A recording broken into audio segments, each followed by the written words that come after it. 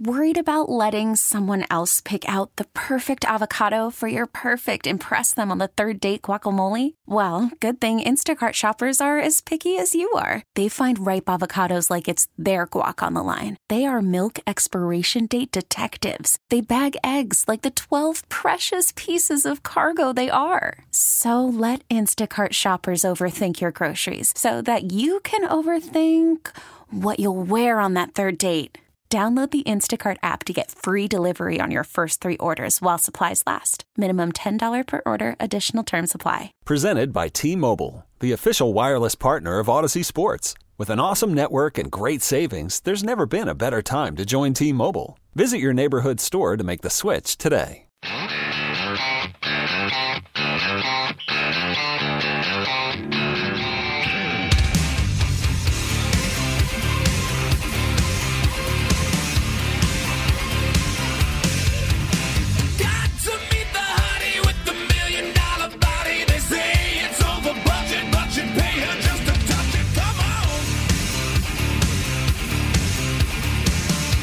Everybody needs some good news right now, right? We're all cooped up. Maybe some things are going to start opening back up slowly. As a matter of fact, I just saw a post that Wisconsin Harley-Davidson is going to open up this Friday.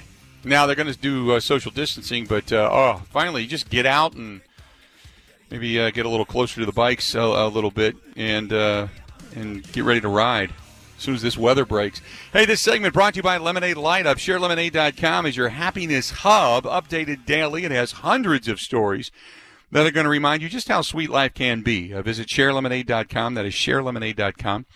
And celebrate the good.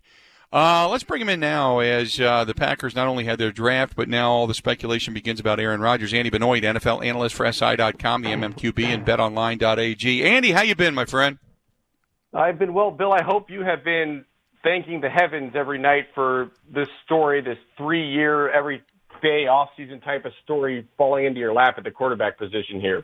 Right. I got to admit, I never saw this coming. And I said just the other day, I said after they took Jordan Love, I will never try to guess what the Packers are going to do again. And the fact that they desperately needed some additional wide receivers and didn't take one, I'm left scratching my head. So you tell me, how do you think they did in the draft?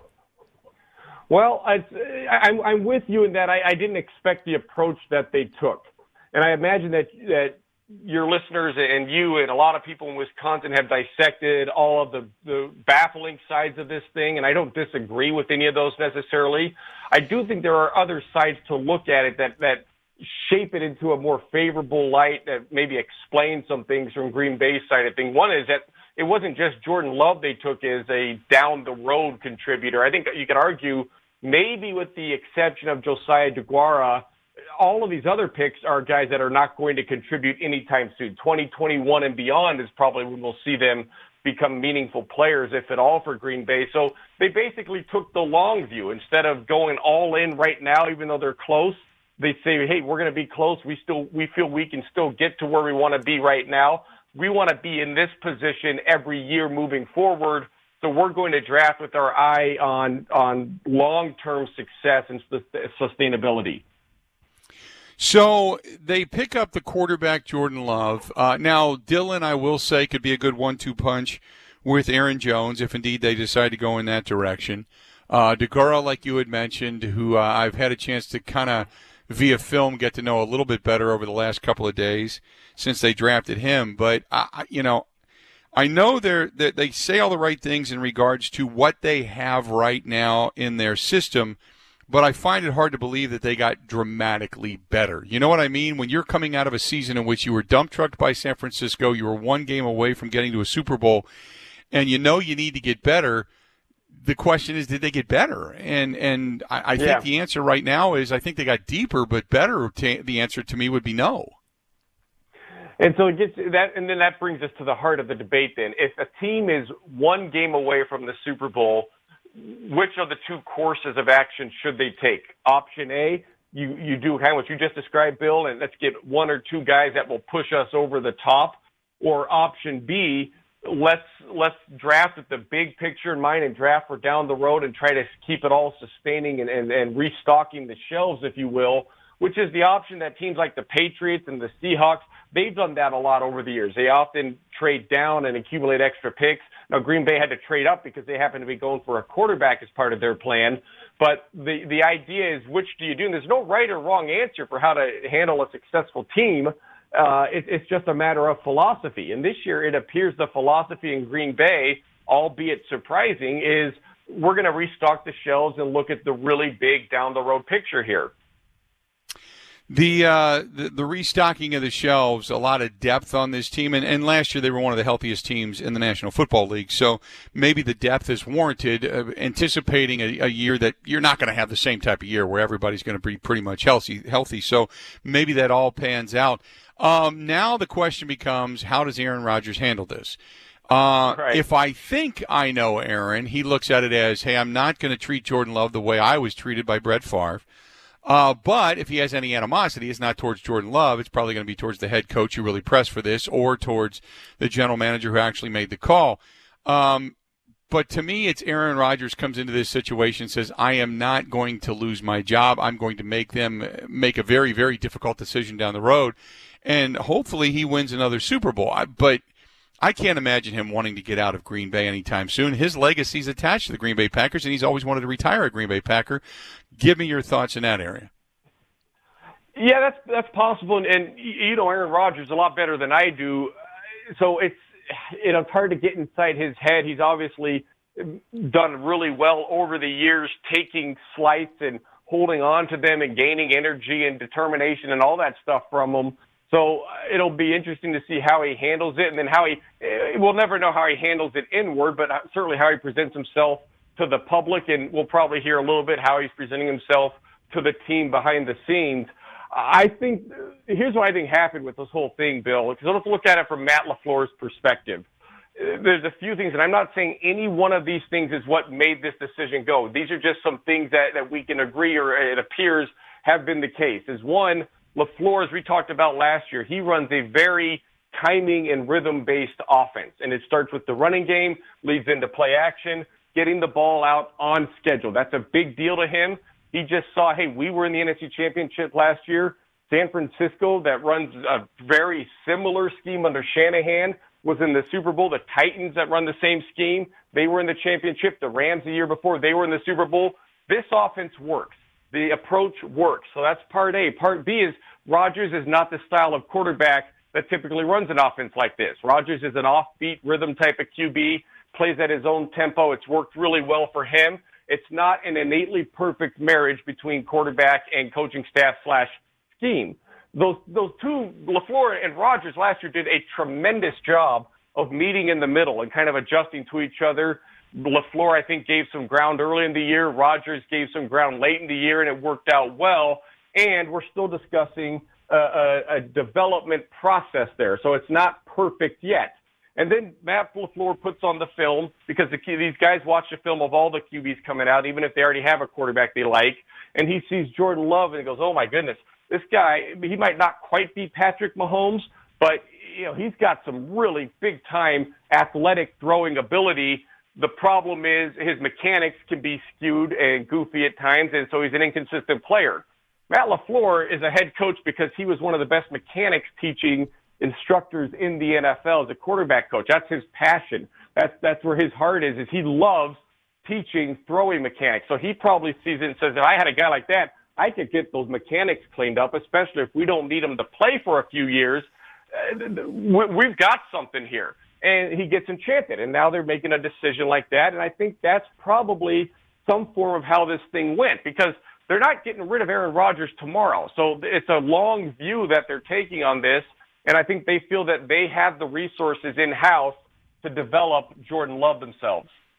Talking with Andy Benoit, NFL analyst for NSI.com, MMQB, and don't forget about his podcast and everything on betonline.ag. That's betonline.ag, and you can find him on Twitter at Andy_Benoit. Now you look at the rest of the division. Minnesota, the defense is somewhat decayed, but they pick up the weapons they wanted. They're trying to put additional things around Kirk Cousins, who they gave the contract extension to. Obviously, the Bears, they've got a quarterback situation that's going to unfold before our very eyes. They try to get that defense a little bit better and try to get some additional weapons down there. I sit here right now and I look at Minnesota and what they did and the aggressiveness with which they approached this draft. I think the talent right now would lean me towards Minnesota over Green Bay as it stands. Do you agree or disagree? I would probably see it differently than that. I can certainly see how someone would come to that conclusion. The Vikings, I mean, they've had a lot of turnover, Bill, and Mike Zimmer has never enjoyed playing young defensive backs. Defensive backs are very critical in their scheme, which is why they've always had first and second rounders back there. So, and they do again. They drafted Jeff Gladney, who I think they'll probably play in the slot and nickel, and he'll be on the field in all downs and situations, of course. Cameron Dantzler at third-round corner. The difference is they might need those guys to play right away because they just don't have any depth in the secondary. Their pass rush is not what it was a year ago unless Everson Griffin returns. They really did not replenish the pass rush a whole lot. It's not a bad pass rush, but it's not what it was. So a defense that has been really successful because it's had all these former high-drafted pedigree guys playing together for 5 or 6 years in the same system, which is unheard of in the NFL anymore. That's no longer the case. They've now gone through some transition. So I'm not as optimistic as I normally would be about the Vikings defense this year. And I think overall on offense, it's probably a good but not great offense. I like what they did regarding the run game. I do like the 1-2 punch that the Packers are now going to possess. They've got that small, kind of like really quick through the hole back, and Aaron Jones, who's coming up on a contract, and obviously they pick up Dillon. He's more of a bruiser, more of a guy that can run you over. It gives versatility to what Matt LaFleur likes to do. DeGara coming out of the backfield as an H-back or as a tight end. Soft hands, not necessarily the biggest of tight ends you're ever going to see in the league, and not a great leaping ability, but I saw them use him a lot downfield in Cincinnati. So there is versatility. There just is. It's Devontae Adams and those guys. Funchess, who they picked up. Do you think they have enough weapons for Aaron Rodgers? Yeah, I do. It's not the best supporting cast by any means, but they had enough weapons last year. I know they came up short and they got their butts kicked in the championship, but I mean, they're still in the championship. They're still one of the final 4 teams. They were right there. So one thing I wonder about as we're talking through this, Bill, is you mentioned Dillon. He's kind of more of a bruiser, and then DeGuara, who sounds like they expect him to be a very versatile player.